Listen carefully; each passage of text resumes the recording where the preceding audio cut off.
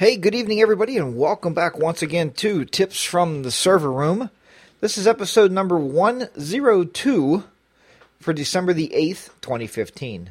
I'm your host, Jack, and I'm going to guide you through this magical world of servers, connectivity, network switches, fiber optics, and all things that we have to deal with each and every day.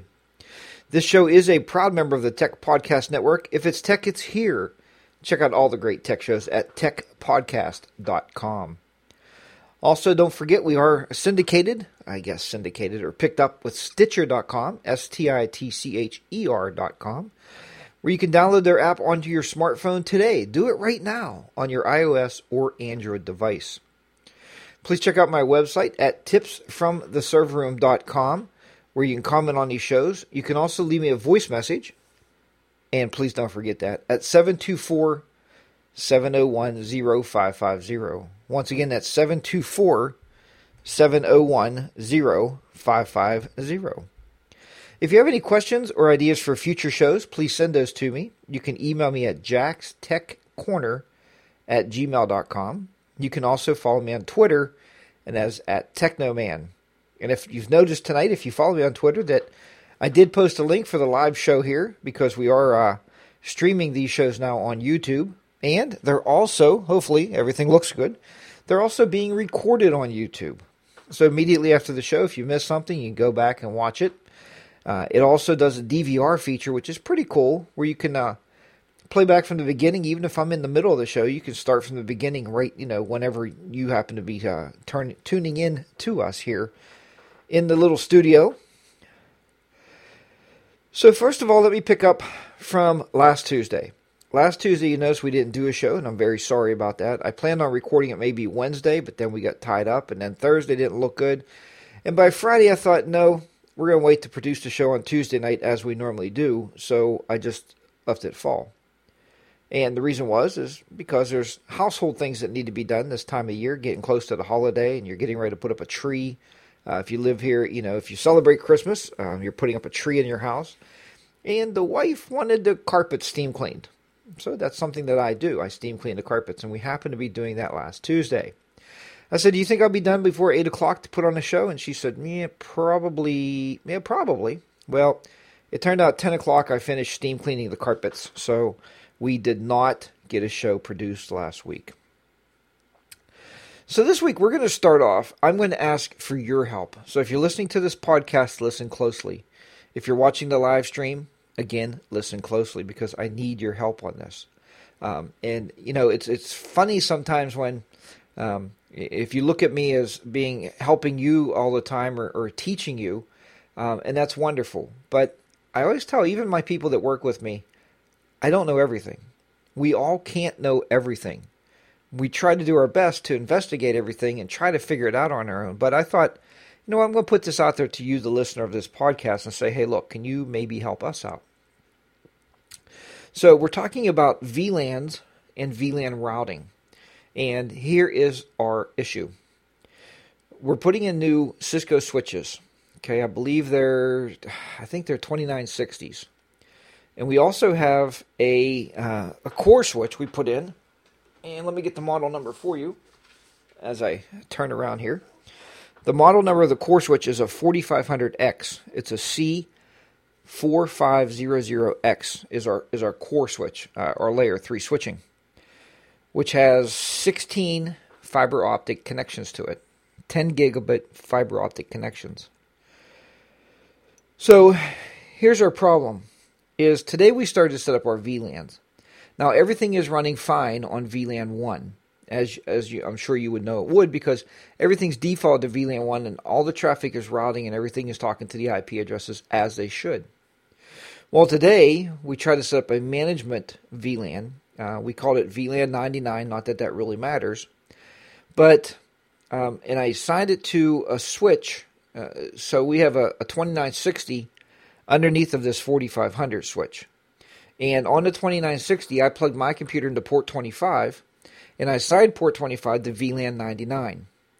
And now I turned on IP routing on the core switch on the 4500. I turned IP routing on. So my thought process and everything I've learned so far in reading, watching YouTube videos, as we all do, from a lot of great people out there that teach this stuff, that was everything I needed to do to route my IPs. So our base IP structure for the network is a Class A network. It's running on the 10.16 subnet.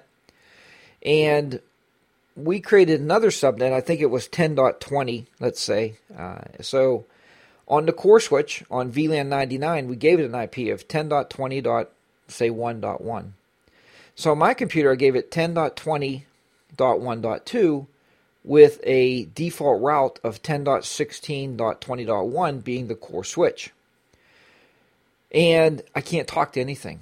Nothing is working. Nothing is communicating with anything else. So my question is to you is, how do I get the core switch to see not to see the VLANs, I guess, to see the VLANs. I programmed those all. But if I want to have 10 different VLANs with 10 different subnets, how do I allow all those different IP addresses to communicate across the network to different subnets? Because obviously we're going to have a server subnet or a VLAN. We're going to have a VLAN for wireless, a VLAN for educational staff, VLAN for administration staff, and of course the management VLAN. So those are just the top VLANs that we're looking for, and they're going to be on different subnets. But that is my question to you, and I'm sure a lot of you listening to this and watching this on YouTube say, man, Jack, we do this all the time. You know, it's a piece of cake. It's really easy. Sometimes I overthink things, and I get myself in very deep, and maybe I don't need to be as deep as where I'm at.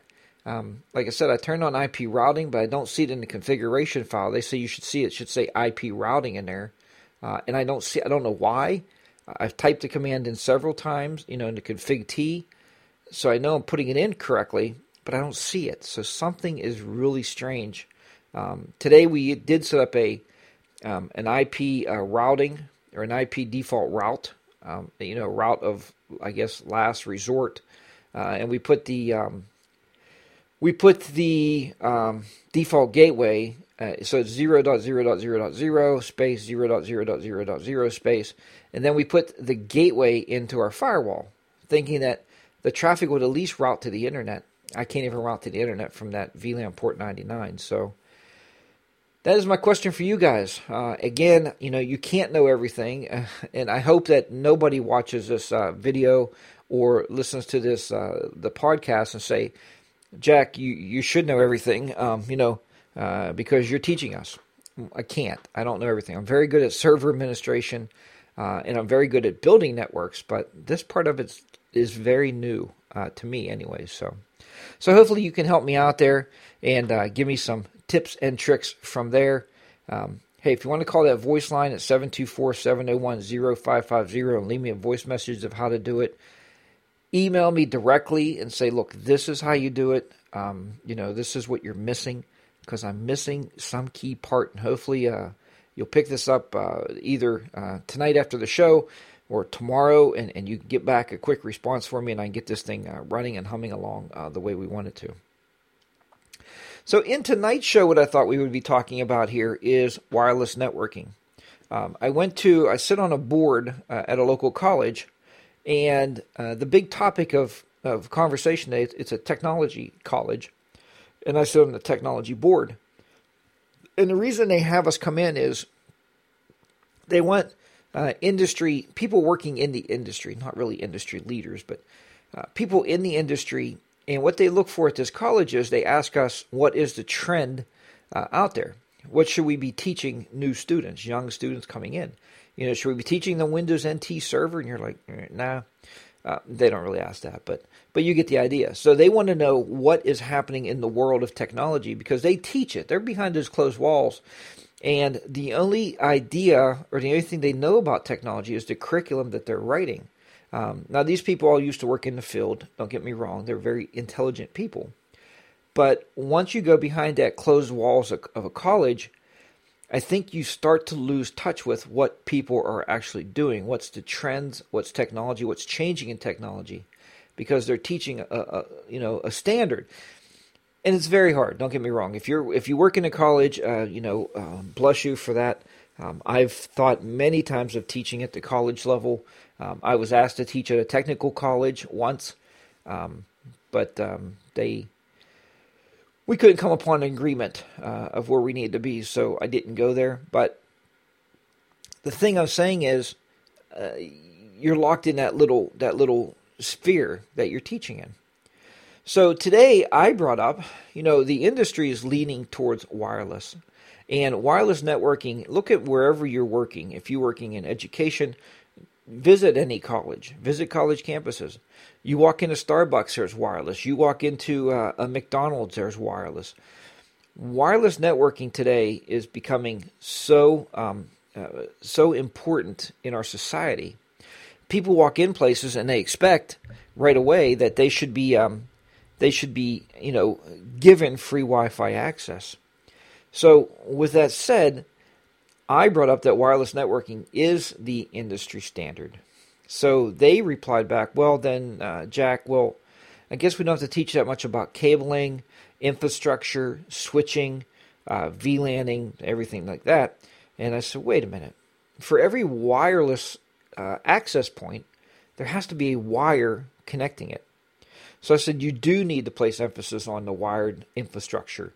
It's very important. But as we've seen putting these new switches in, we are now running less and less wires into our switch racks, and we are hooking up more wireless access points to provide total coverage, very strong coverage, and to make sure it's a very quality coverage. So that's why I thought we would talk about wireless and some ideas for you to deploy wireless to enhance your networks and to allow you to provide your users with access to your network or to the internet, or lack of.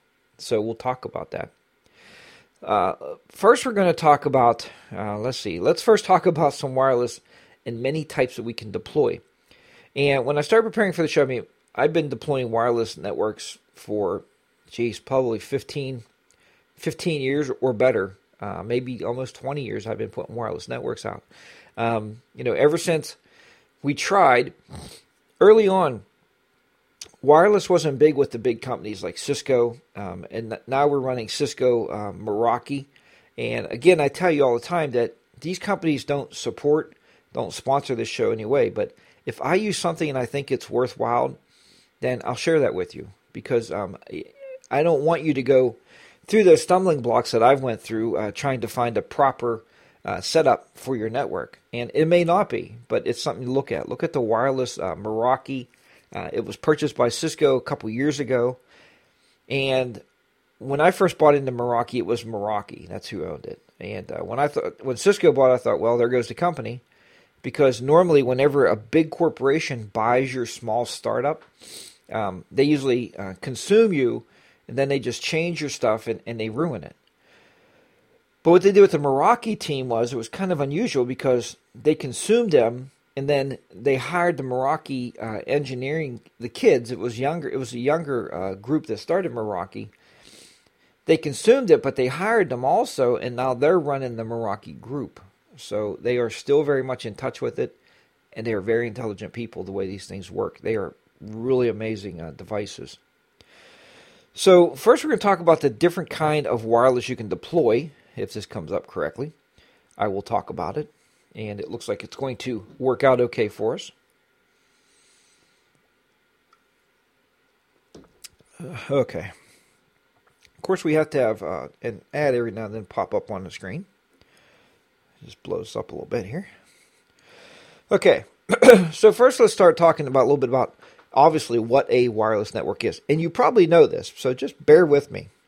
A wireless network is any type of computer network that uses wireless data connections for connecting network nodes. Wireless networking is a method by which homes, telecommunication networks, and enterprises, business installations avoid the costly process of introducing cables into the building, or as a connection between various equipment locations. Wireless telecommunication networks are generally implemented and administrated using radio communications.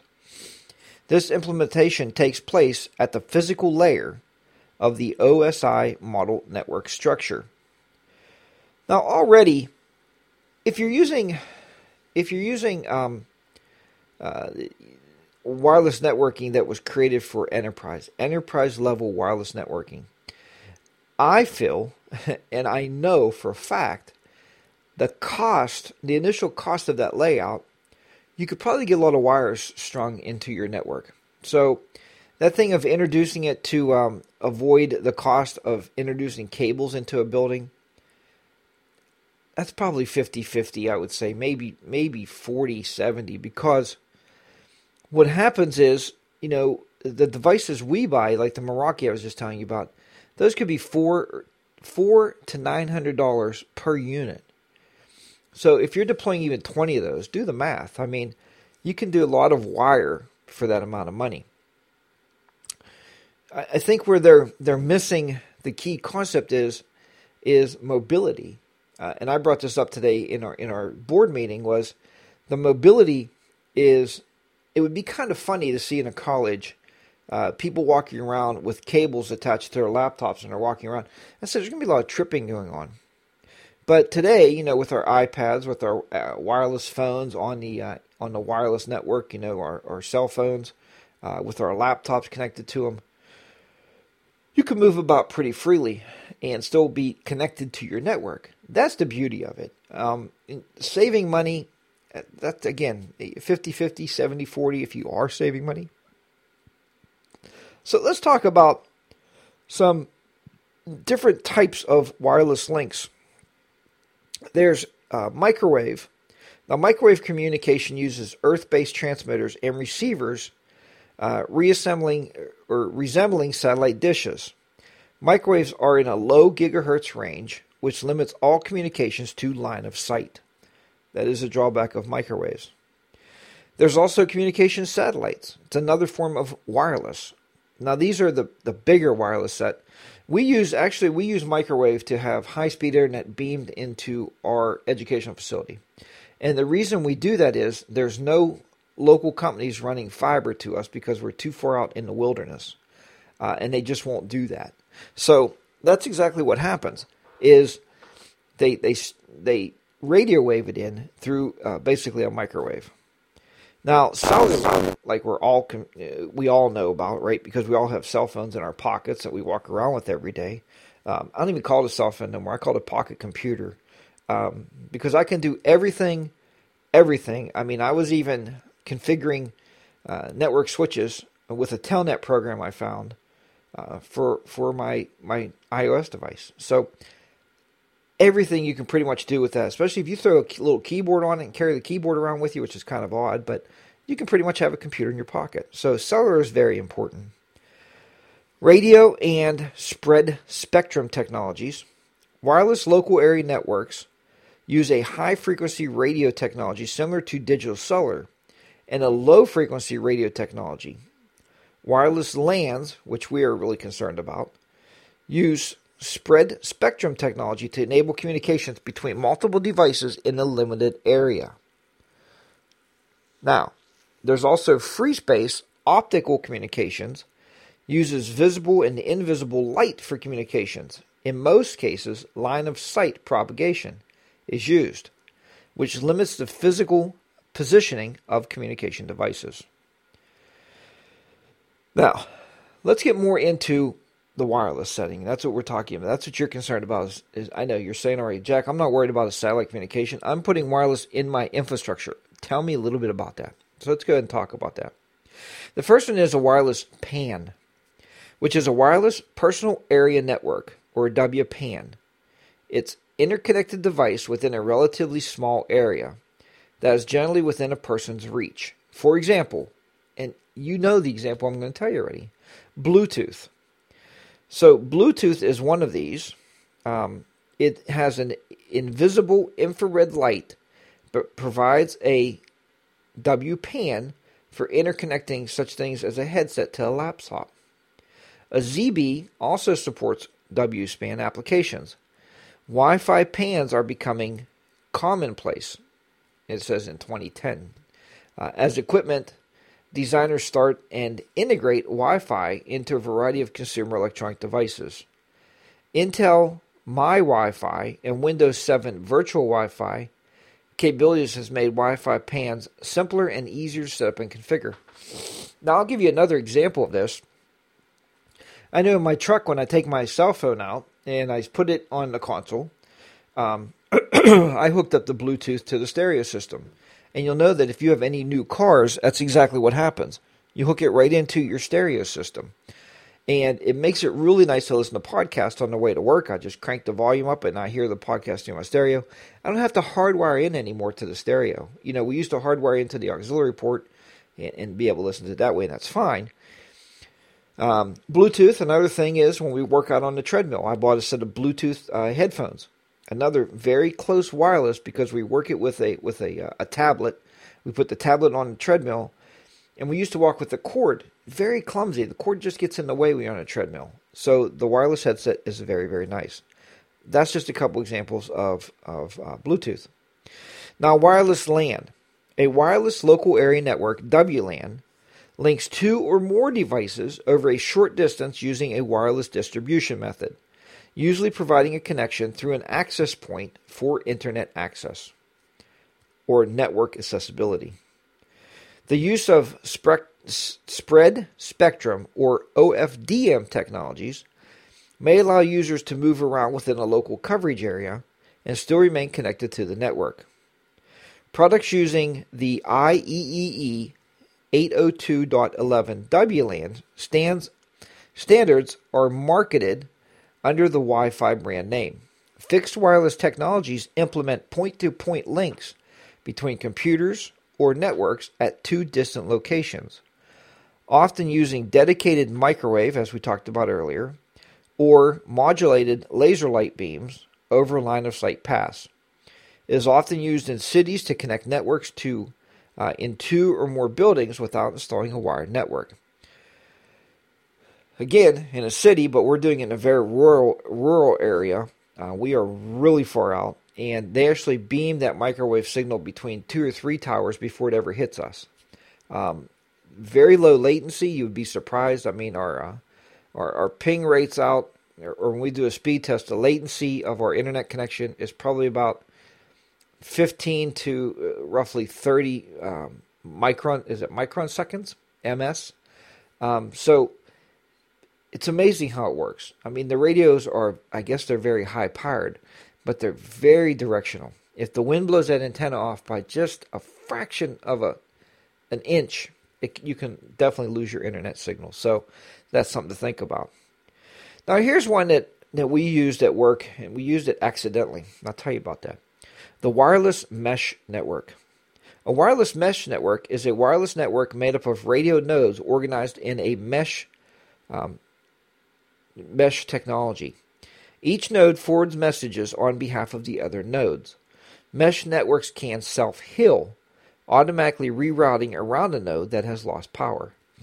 Now, let me tell you a little story about how we actually accidentally build a mesh network. The Meraki wireless access points, if you put them in, they're wired. So we hardwire them up to our network switches. If you have a bad cable and you plug it in, naturally you can get lights. So you power it up, all the lights are there. Okay, so that might be the first thing, because we are using injectors on ours. We're not using PoE switches. And the reason we're not using PoE switches is because we saved a ton of money by not buying the PoE switches, and we already had the power injectors from another wireless unit that we used to deploy. So we plug these in, and we put the cable in, and we plug them in up in the ceiling. All right, step one. So what happened was, even if the network connection would drop or anything, the lights would stay on because it is powered. It's powered through that power injector. We injected it. So when we're going into Meraki's control panel, which is web-based, we're looking at these things, and it gives a weird IP address.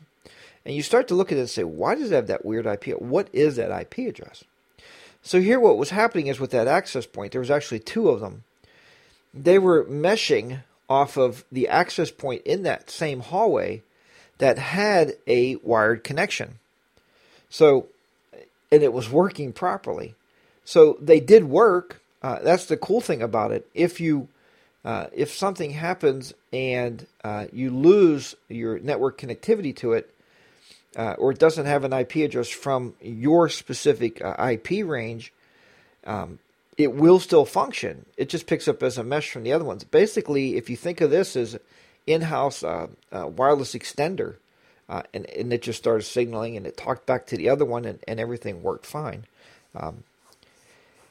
It works fine, but it's not working exactly the way I designed it in my head, so we went back and rewired it and put them on our IP structure and made sure it's an individual access point. Because what would happen if that one access point, anything would happen to it, the other two could lose their mesh networking, and then you have no signal to repeat. You have no mesh networking. So that's definitely something to think about. So let's talk about the wireless WAN. A wireless wide area network are wireless networks that typically cover large areas, such as between neighboring towns or cities. That's what we're running, basically, or city and suburb. The networks can be used to connect branch offices or businesses over a public internet system or internet access system. The wireless connections between access points are usually point-to-point microwave links or dishes on the 2.4 gigahertz band, rather than omnidirectional antennas. And if you don't know what omnidirectional antenna is, normally you see them on top of firehouses, places like that, police stations. The old CB radios used to use them.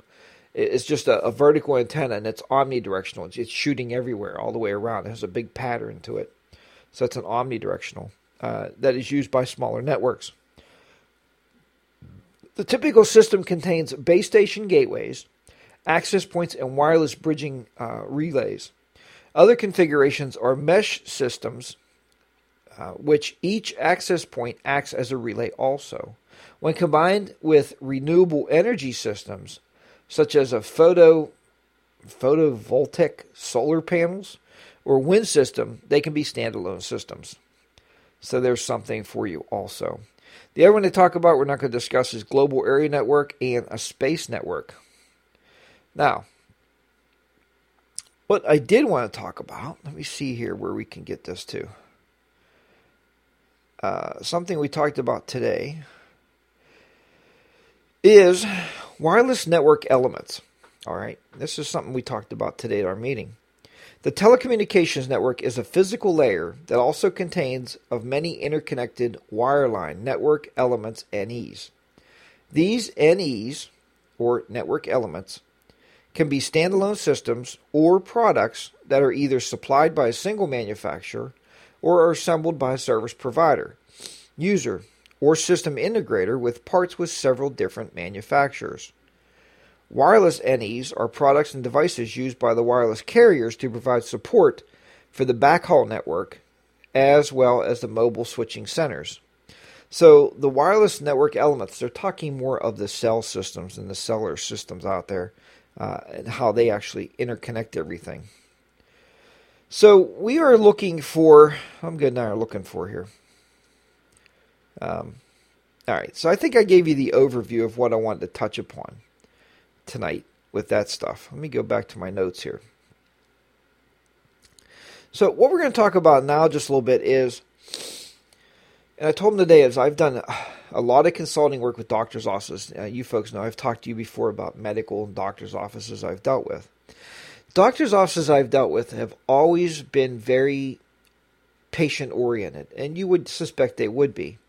But now doctors' offices are worried so much about their patients' comfort and the patient's ability to be able to use stuff like their Kindle e-reader, their iPad, maybe they want their phone on the doctor's wireless for some strange reason. I don't know why, because my phone has LTE on it, and I know people don't want to eat up their data plan. Well, put the phone in your pocket. You can do that. But if you must do something, the doctor's office said, look, Jack, we want to have a public wireless access out in our waiting room so everybody can use that public access. And, you know, what the doctor doesn't realize, and I sat down with him, I said, look, I said, We have to worry about HIPAA compliant. We have to worry about the patient's information, being on your servers right here in the office.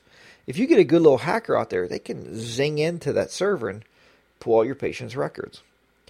So how do you get public access opposed to allowing users to access your network? Well, this is really accomplished, and I've heard Mike Smith talk about this. If you listen to the Mike Tech Show, as I do, I'm sure maybe you pick up that show also.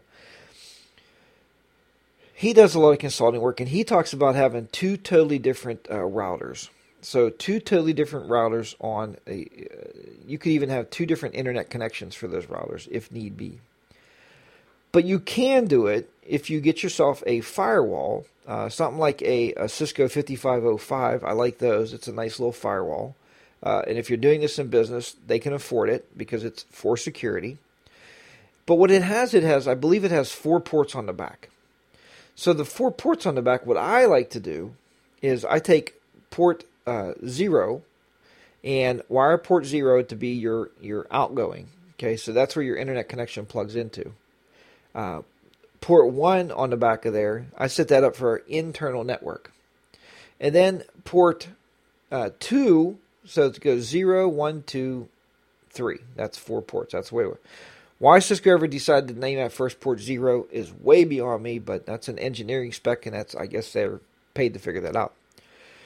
So in port 3, what I like to do with port 3 this is for a doctor's office, is I set it up with a total separate IP address scheme from the regular network.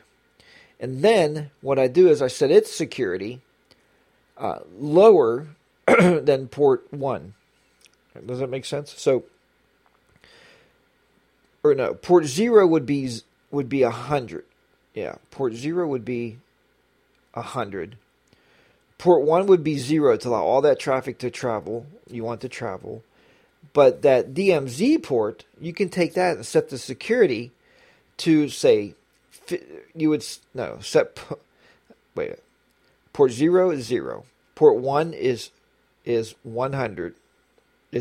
100. And then port 2 is 50. Anyway, what we're doing is set your security so that port 2 cannot cross over to go to port 0 or port 1, but it can cross through and go to port 0 and send internet traffic. And I know that was just very confusing. I'd have to actually write it out. When I'm programming firewalls, I do 2 things. I write it out with a pencil, and then I type it up. And the reason I do that is because I want to look at the security and make sure it makes sense to me before I program those ports. So to try to tell it to you now, and I didn't type it in my notes because it's a little bit off the cuff here, but it gets a little confusing. But anyway, put it into that DMZ or demilitarized zone. Okay? So you want to put it in there and make sure that they can't cross to the internal network is what you're doing.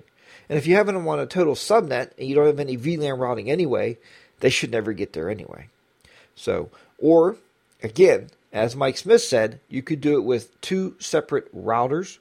You could do it with 2 separate access points. You can put an access point out there, plug it into the internet or just for the internet modem, and you can put the wireless access point. Most doctors' offices aren't very big. Put the other wireless access point in the patient's rooms or in the doctor's office, and wire that into their network switch so they can get into all their network stuff, but everybody else goes straight to the internet. So you can definitely do it that way also. Again, though, I do like the Cisco 5550s. I took a security ASA class. It was a 3-day class I took here a couple years ago, and that's what we programmed. We programmed the Cisco 5550s. We did everything with those except make them talk a foreign language. So it was pretty cool to do that. So somebody asked today, how does people know, or how do you make people understand?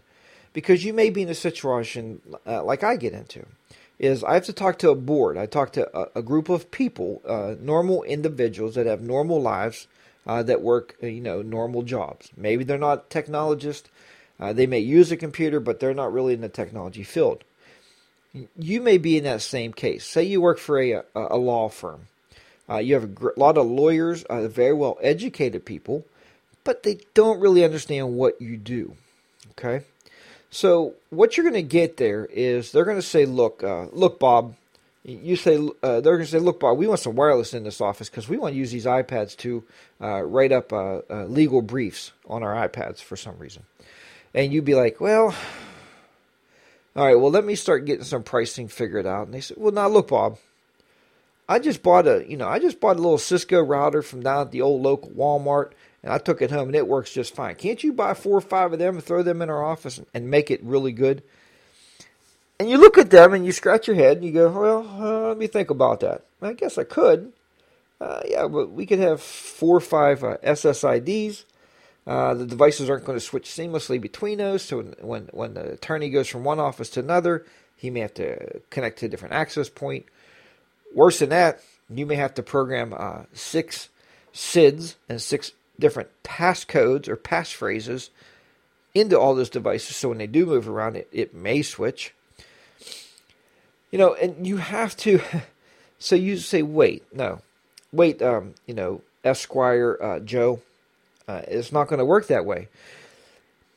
It's part of our job is to educate people that we work for. And this is hard because you're educating somebody that you work for, somebody that signs your paycheck to do the right thing.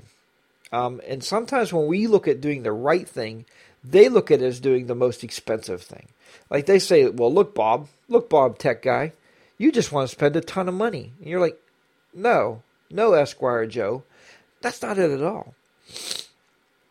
We have to worry about accessibility. Remember, we talked about this a few weeks ago. Accessibility and reliability. Those are 2 main concerns of ours. And now you're talking about security. So, accessibility and reliability. That's why you need an enterprise solution of wireless. You can't go to, but their whole life is based on, consumer electronics. That's why the iPads are showing up in your offices. That's a consumer piece of gear. It's not a professional piece of gear. Regardless, everybody uses them in the professional world. We even use them in education. We even give them to the kids to use to learn how to do things on them because it's a key part of society, whatever kind of tablet you have. So we looked at that and we started to dig around a little bit. And you have to make them understand that you got to spend the money. So you ask them what an SSID is, and they'll say, I don't know. So you say, when you get on your wireless at home, what does it say? And he'll say, well, it says Esquire Joe, of course, Esquire Joe's wireless. Okay, and he hits that, and he connects to that SSID. So you say, well, look, so all you have to do is explain. If in the attorney's office, if I put 6 consumer access points in this attorney's office, there's going to be 6 different wireless connections listed on your device. And you're going to have to switch through those based on where you may be in the office. He'll say, well, that's not a big deal. You say, well, wait, wouldn't it be much nicer if we put an enterprise solution in and we have one SSID, and as you move around, the device switches between the units. You don't have to switch between the units personally on your device. I think they'll start to get it. And then here's the second part. They're going to say, well, they don't get it. Okay, maybe they don't get it. So you say, look, here's the last part, is security. We want to make sure that we have a way to look who's on the wireless at any given time. We want a control interface, either a controller in your office, or I like cloud-based controllers the best because I can look at my systems anywhere I'm at in the world as long as I have an internet connection. I can get in, I can see my wireless, I can turn them off, turn them on, switch them around, jump them, make them fall off the ceiling. I can even, honestly, I can make the lights blink off. I can even turn the lights off so somebody thinks they're off. And our wireless is set on within a 24-hour clock to turn off at certain times. You can't do that control and command over a consumer product. It's just not there, and that's why they're $30. So I think once you stress that to them, maybe then they'll understand that you need an enterprise solution, and you're not there to just spend their money. If I was there to just spend their money, I would just write myself bonus checks, right? So wouldn't you? Wouldn't you just write yourself a $3,000 or $4,000 bonus check if they think you're there to spend money? We're not. We're there to save money, to give you reliability, right? And make sure the reliability is there, and make sure you have also, when you look at anything, make sure you have scalability. See if you can flash your devices to the latest, greatest. I understand, there's always new wireless coming out. There was A, there was B, there's N. They're bringing all these new protocols out. Faster, faster, better, better, better. Can your device flash? I mean, that's something to think about. So hopefully I gave you a little bit to ponder tonight, a little bit to put in your head and think about, and maybe even a little bit of way to talk to your boss and maybe, get things done.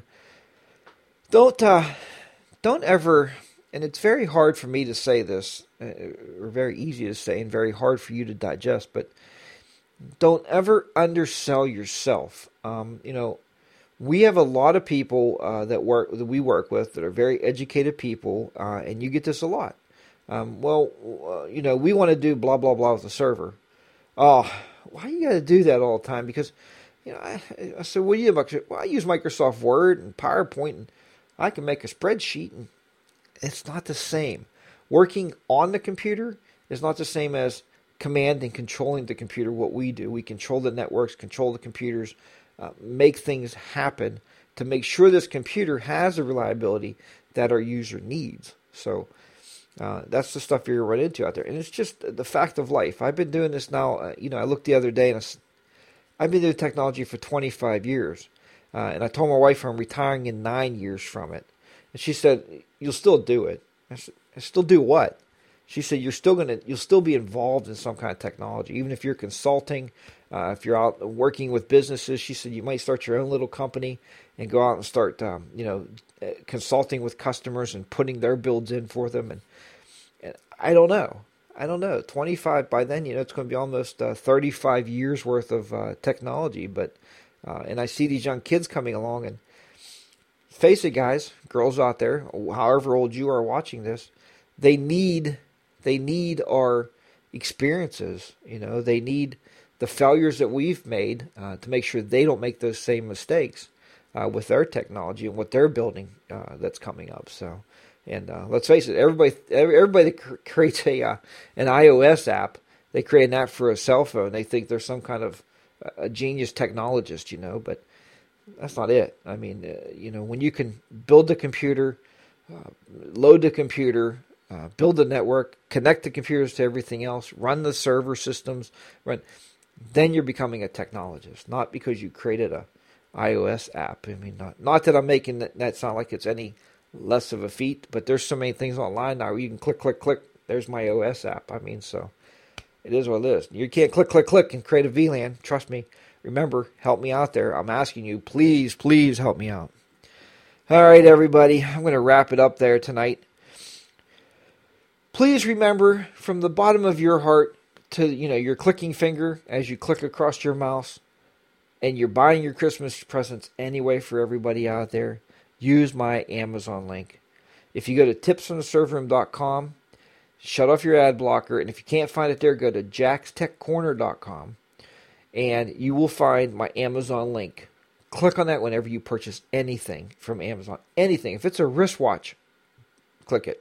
If it's a $12,000 TV, click it. Use my link. A little proceeds come back to the show. It helps me to keep this show running and to buy gear that I need. I'm always looking for new gear. Ask my wife how much stuff I buy, and then I tear it down and put it in the cupboard and buy more. So I'm always looking to advance the studio, and I'm looking for a new lighting system now to make sure the lights are good in here. So that's something we're looking for now. But use that Amazon link. And folks, a lot of you have taken advantage of this, and we just had a gentleman the other day sign up for 2 courses, and I emailed you back, and I did thank him. Thank you very much for signing up for those courses. We have one gentleman that signed up for the VMware ESXi course the other day, and thank you very much. I really appreciate it. We have thousands of students in these courses, and I think that's what makes me effective when I go to the college. Even when I go to the colleges and I sit with them, is for a 2-year course, a 2-year technology course right now, they're charging $45,000. $45,000. And I broke it down. I said, well, how much would it be like for a Windows Server course? in that $45,000. And they said the Windows Server course portion is probably $2,500. And I said, $2,500. So, folks, you can learn from me Windows Server 2008 R2, Windows Server 2012 R2, or VMware ESXi from install to administration. Folks, these courses are bar none. There's probably courses out there like them, but this is a really, really good deal for what you're getting. So you can sign up for these courses if you go to tipsfromtheserverroom.com, click the little link at the top for courses, go down, scroll down, and you will see the courses there. Click on one and sign up for that course. And I'm going to tell you today, straight up, it is $2,500. No, it's not. It's $250. Okay, 250. Not 2500, what the college level is charging. And this course, you're going to get probably more out of it than what you can get the college level, because the college level is going to tell you, flip through a book and look at it. I'm showing you on a video, perfect, high def video, everything you need to know. So check those out. I think you'll be really, really impressed. The courses are self-paced. You watch a video, you take a short quiz. Don't worry about the quizzes. I've never seen anybody, over 1,000 people in these courses, I've never seen anybody fail yet. So don't worry about it. You're not going to fail it. Trust me. If you haven't been to school for 40 years, you're going to pass this course. It's not that difficult. Once you're completed with the course, I will personally email you a certificate, and you will get that certificate through there. They're good for framing. You print these things out. It's a digital format, so it's good for sending with your resume. Put it in. I always do mine as a digital packet and send that off. Put it on your LinkedIn. It's another great place to have it. Show look, I'm continuing my education. I'm making myself better all the time. So check those courses out. Once again, you can sign up for those at tipsfromtheserverroom.com. All right, everybody. Well, I want to thank you very much for watching on YouTube, or for subscribing and downloading to the podcast and listening to those in your car. Thank you so much each and every week. Just to see the number of people out there watching and listening to this show is really, really nice, and I really appreciate it, and it drives me to keep doing it. Again, hopefully you can help me with today's question about the VLANs. I would love to see those emails. So if you're a network engineer out there, or a network guy that's been doing it for a long time, programming Cisco gear, please send me that email. I would really, really appreciate it. Folks, thanks. Have a great work week, and I'll talk to you next week here at Tips from the Server Room. Bye-bye for now.